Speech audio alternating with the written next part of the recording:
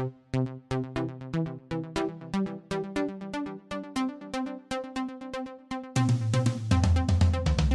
listening to the GCSE Science Podcast, 10-minute episodes for students, parents and teachers that covers the full GCSE specification.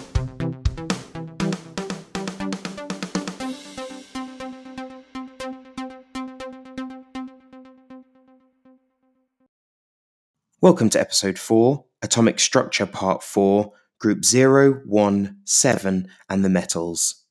If an element can form positive ions once it's reacted, it's a metal. If it cannot form positive ions once it's reacted, it's a non-metal. So most of the elements in the periodic table are metals, and you'll find most of them on the left-hand side and near the bottom of the periodic table.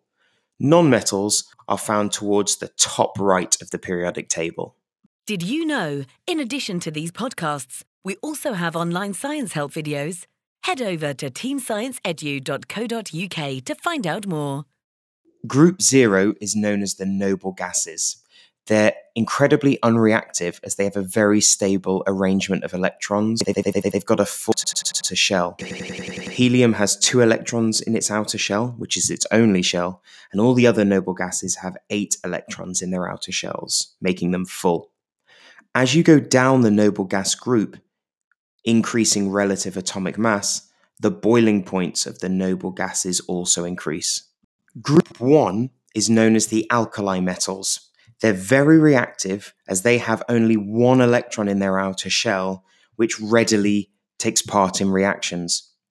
As you go down the alkali metals group, their reactivity increases.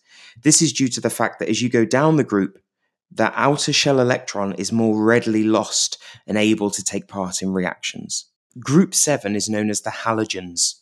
Most halogens are found as molecules, that is, 2 atoms chemically joined together, because their shell has 7 electrons within it, forming a covalent bond with another similar atom.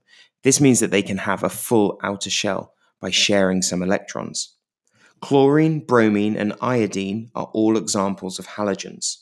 Now, as you go down group 7 and increase in relative molecular mass, the melting point and boiling point also increase. As you go down group 7, the reactivity of the group decreases. Transition metals are able to form ions with different charges, and they can also form different coloured compounds. They are used as catalysts. There is an accompanying set of notes that goes with this podcast. So if you'd like that to read or to print out for your own revision notes and files, then feel free to head over to teamscienceedu, teamscienceedu.co.uk.